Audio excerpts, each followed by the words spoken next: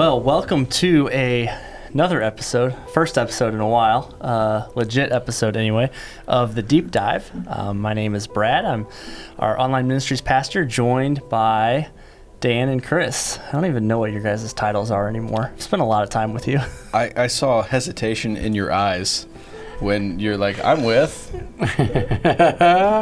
Dan and Chris. Yeah, just want to check. Just want to make sure. Let's just go with St. Charles campus pastor, Mid-Rivers campus pastor. Yeah, that's what we do. That's CPs. Our function.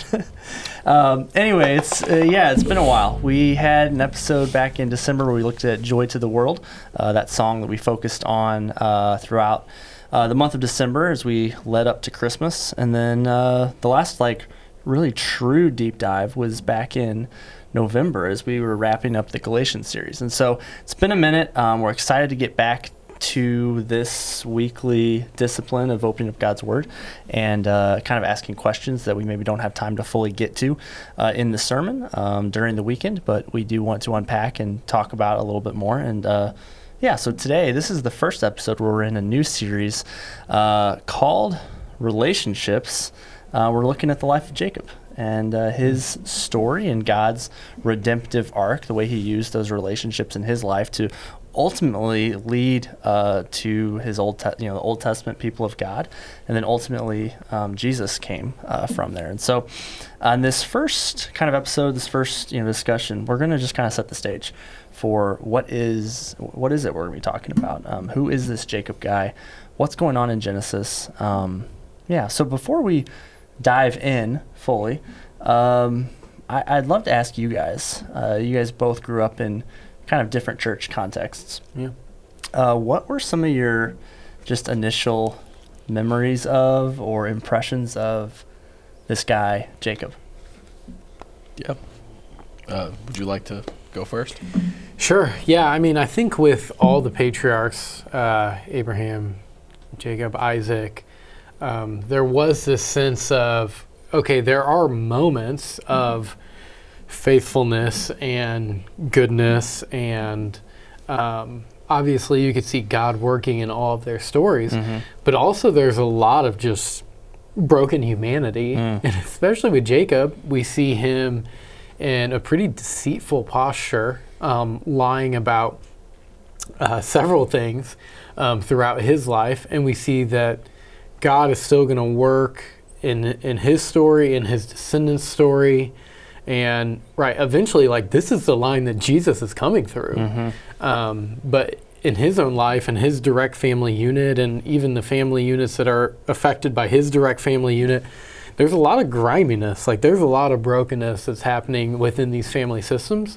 So I think on one hand, it gives us a little hope that even though we can't draw a direct correlation from a family in the ancient Near East to maybe how our families function here in the West in the 21st century, I do think it can give us some hope of okay, even in our family dysfunction and mess, which can be assumed for all of us, we've all got brokenness and craziness in our families, that God can still work even in those pretty tough places. So I find hope in it, but also we're just reminded that even though these patriarchs are kind of held in this certain esteem, their broken humanity is on full display in their story.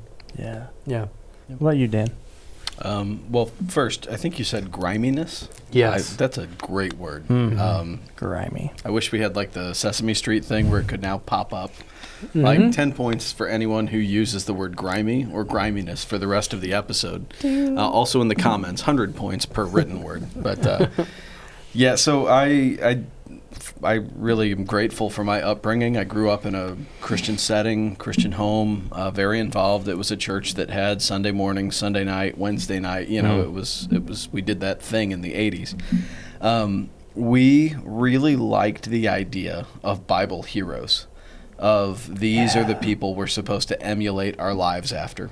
And as you pointed out, yes, God did incredible things in their lives, and I think there is some credit due where, when God showed up, it was Jacob, who wrestled, and he, just wouldn't let go, and he does exhibit some moments of significant faithfulness. He's a patriarch, but there are these other things. And I always thought it was kind of funny, like, why can't we tell both sides of the story? Why does he have to be only a hero or a villain? Why can't we talk about a pretty broken, grimy, as it were, kind of guy who God still interacted with? And then in that, we don't have to make excuses for his actions or his kids or anything. Then we can say all that God said is true about our world, like in terms of morality, is still true. He shouldn't have lied. He shouldn't have deceived. However, everything that's also true about God is still true. He's gracious and merciful and shows love to thousands of generations. So that would be my take on it. The other thing, because of all of that I just find funny is the way that names sometimes among believers are more okay than others. Like Mandy and I, we wanted to maybe name a daughter Delilah at one point because it means like the lily. It's kind of a cool, oh man, and like our family, like we just knew we don't want to fight this battle for her whole life, but like Jacob would have been fine, like not the lily, but we do have a daughter named Lily. Actually, we just went around it, but to name someone after the great deceiver of Scripture, like, that would have been just okay. So anyway, that's what my background and upbringing has done to my brain. Dude, that's awesome. It's a little grimy up here too. Yeah, I think for me, I am a twin, and so there's like a weird connection. A redheaded twin, right? A weird connection to this story, just because as a kid I remember being like, oh hey, I'm a twin too. And as the younger. My brother is a minute older than me, and he likes to remind me of that. Shout out to Craig. Yes, shout out Craig. There's just kind of a familiarity or a connection there. It's interesting to me, though, when you look at the life of Jacob, we get a lot of him as like this young man, and then he pops up again as this old dude. And we don't have a ton of his like adult life, or at least as much of. So anyway, it's just a random kind of thought, but yeah, he's got this really detailed, when I think of throughout the Bible, you don't get this much of one person's life. Like we don't even get, there's obviously 4 books, devoted to 3 years of Jesus's life essentially, right. But you don't get this level of detail over this amount of developmental time. So I'm really looking forward to the next 7-8 weeks. Yeah. Okay, I want to backtrack a little bit.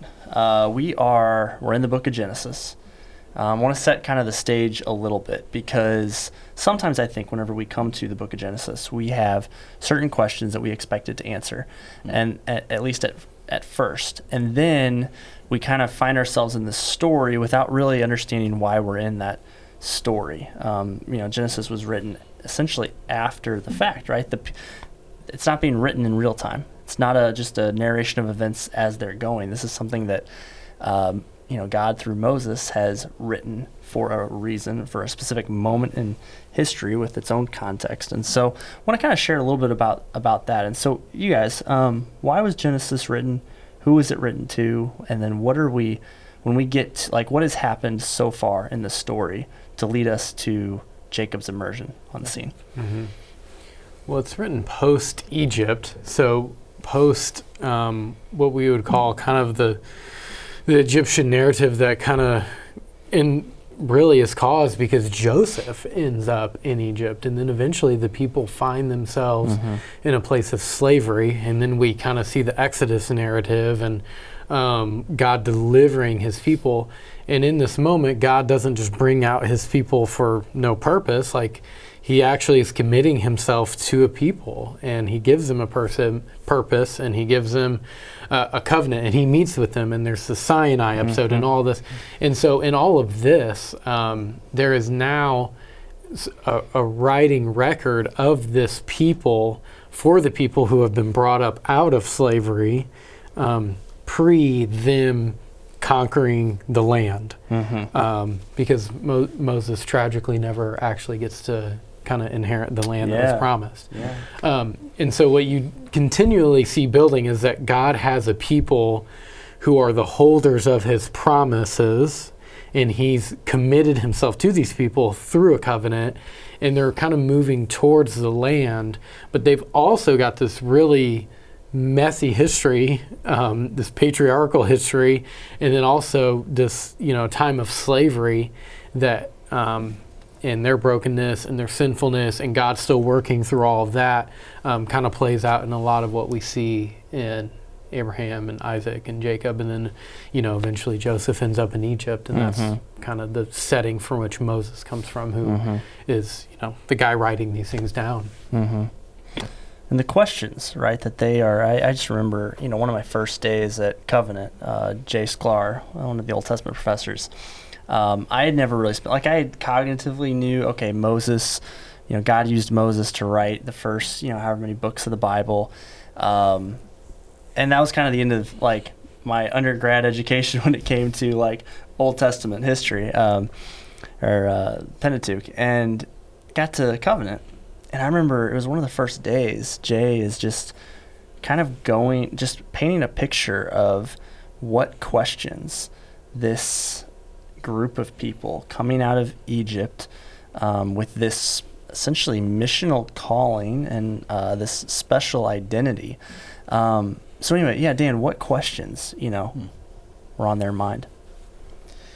Yeah, probably is the sand where I'm about to sit while I listen to the story hot or not. They didn't necessarily gather in auditoriums or look things up, but they had this nomadic way of life at the time as they're traveling. I think some of the questions that they have is in part why us? Also, I would imagine where do we come from is incredibly important because, in that day and age, your lineage really did define you. Our nationalism today is probably a closer analogy. But it was completely possible for them to understand that they were slaves in Egypt, but never Egyptians. So they're in this moment, they're moving, so that has to be one of the major questions. The farther back you dig in this story, I think one of the questions that it poses, that Genesis poses and Moses is pointing them to, is why and in what way are they particular? You go back to Adam. Adam has Abel and Cain kills Abel. And Genesis makes a very clear point that Cain was not going to become an important line, but Seth would. And then it traces Seth through the earliest history and gets to Abraham and gets to Isaac and gets to Jacob. And Jacob's interesting to me because, so again, they're coming out of Egypt, they're going into the land, they're going to have a sense of how are they going to set up this new nation religious state that God has promised them. Well, it's Jacob's sons that become the 12 tribes. There's a lot in the Jacob narrative that is it's history, but I'm looking for a different word. It's the patriarchal history. It's identity for these people. It's formative. Yes, those are both excellent. It's not grimy, but yeah. And it is, I think, it's good for us because where we see, in the story with Jacob, throughout the different weeks of the series, we're going to kind of key in on different relationships that he had because, there's 3,000 years of separation between us and him, and yet people are people. And I like that grimiest, the griminess that he's experiencing in these relationships, we experience too. Just an aside, I love, Dan, where you went there with the Jacob's sons are going to become the 12 tribes of Israel. And then Jesus comes on the scene later, and he essentially imagines a new Israel, even coming out of Galatians, right? The Israel, the true Israel of God, of those who are found in the faith.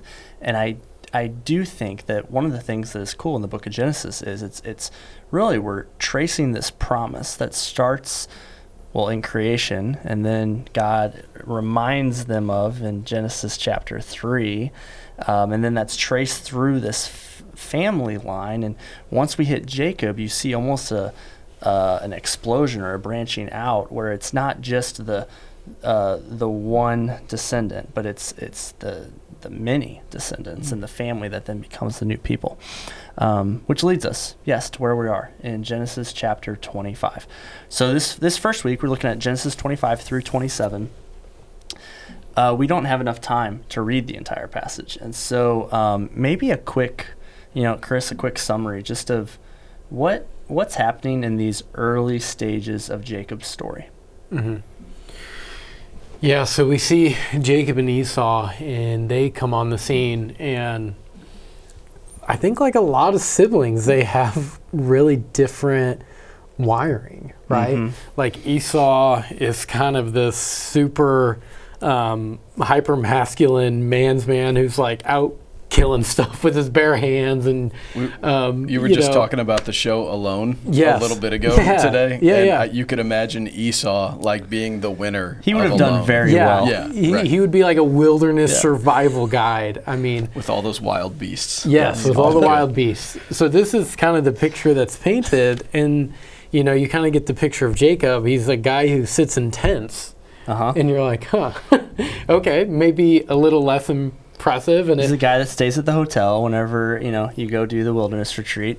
So, are we talking like Bear Grylls, or is that too low? Sorry for the dig. Shout out, love you, Bear.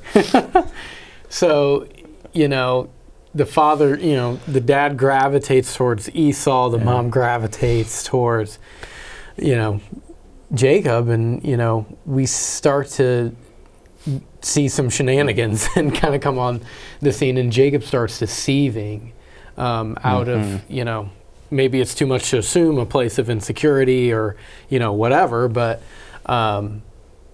so then we see there's now enmity going to happen, and there's going to be sibling rivalry come to the fore. Mm-hmm. Which you guys grew up, you have siblings? Yes. Yep. Yeah. All boys. All girls. So you understand this, though, to an extent. We all understand to a certain extent. I was talking to a friend, Kyle, the other day, and he has, I don't want to tell too much of his story, but, they've got two sons, and they're they are at each other sometimes. And anyway, he put this into perspective. He's reading a book, and it was, this book is about siblings and relationships that siblings have. And basically, in the proper context, sibling rivalry is good because it gives you a safe place to work through and understand how to have conflict and how to forgive, and it should be the safest place. And yet, often, because of our brokenness, this conflict, as what we see here with Jacob and Esau, is very damaging. Very damaging. It's used, Jacob uses it to manipulate, to advance himself, to put down his brother. And Esau, he's a kind of a tragic character in some ways, kind of a buffoon in other ways, just doesn't really care about his birthright. And his, you don't get his side of the story because it's not written for his side of the story. But I sometimes imagine and wonder, what would it be like to be Esau? I think manipulation's a good word, because I think Jacob, in a moment of Esau's weakness or desperation, takes real advantage. I mean, a birthright for lentil soup. If you're going to trade it, at least, get you some potato. All you can eat sushi buffet or a prime rib or something like lentil soup. Are you kidding me? Yeah. So there is, I think, manipulation and taking advantage is a good way to describe how Jacob kind of plays Esau. And you're right, Esau kind of does end up being a little bit of a victim, but also kind of a tragic figure a little bit in all this. Even later, was it Hebrews 12, I think, refers back to Esau in those same way. It's an admonition for believers to not give up on the things that God has rightfully given them for something, as trivial as a meal that God would provide.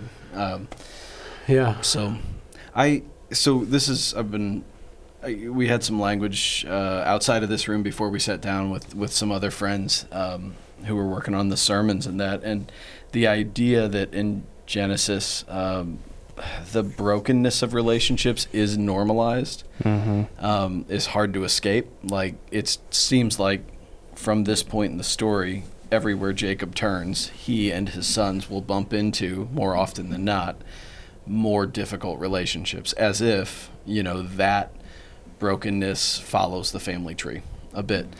But even in the passage in Genesis 25, I think is where the promise or the prophecy is found that Jacob will basically overtake Esau. And so you can't also get past how normative the redemption story is.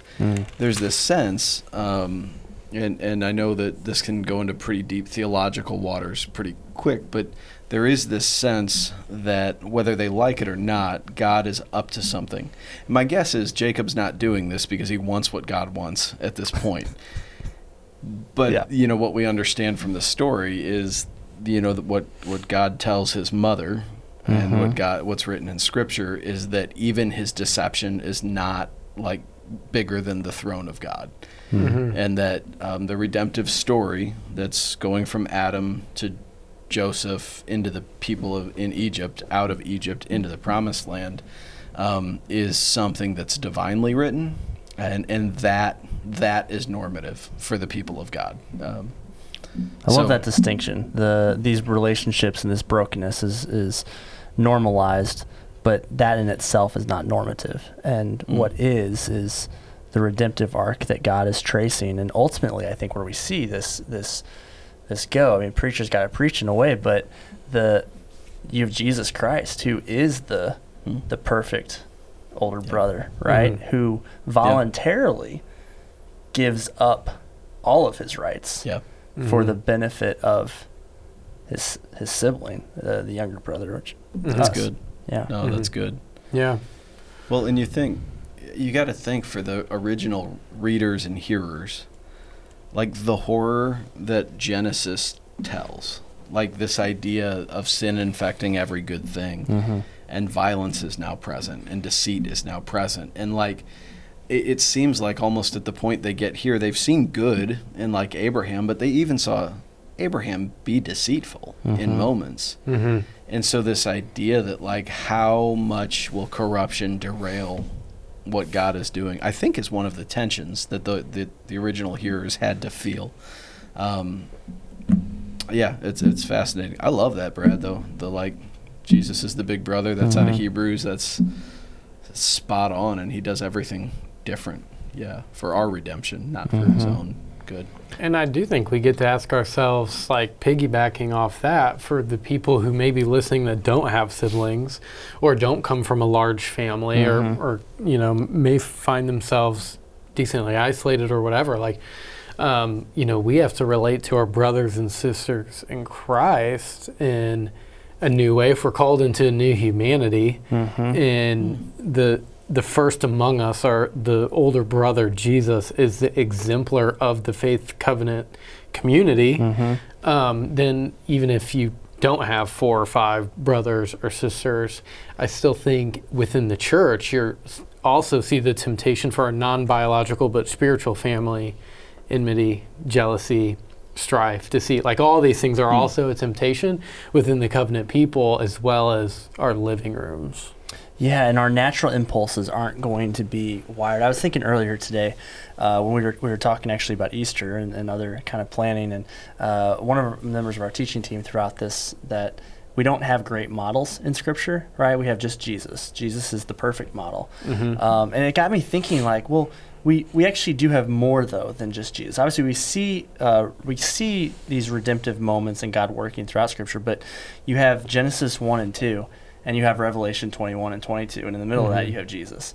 And so we have these pictures. We have this sense of, hey, relationships are broken. They're not how they're meant to be. There's an illustration that I came across this week of a flock of birds. And when a flock of birds is flying together, when they need a course correction, they don't, like, it takes them, just a split second, and the whole flock can just turn. And why is that? Because they're wired in a way in relationship with one another to not need more than that.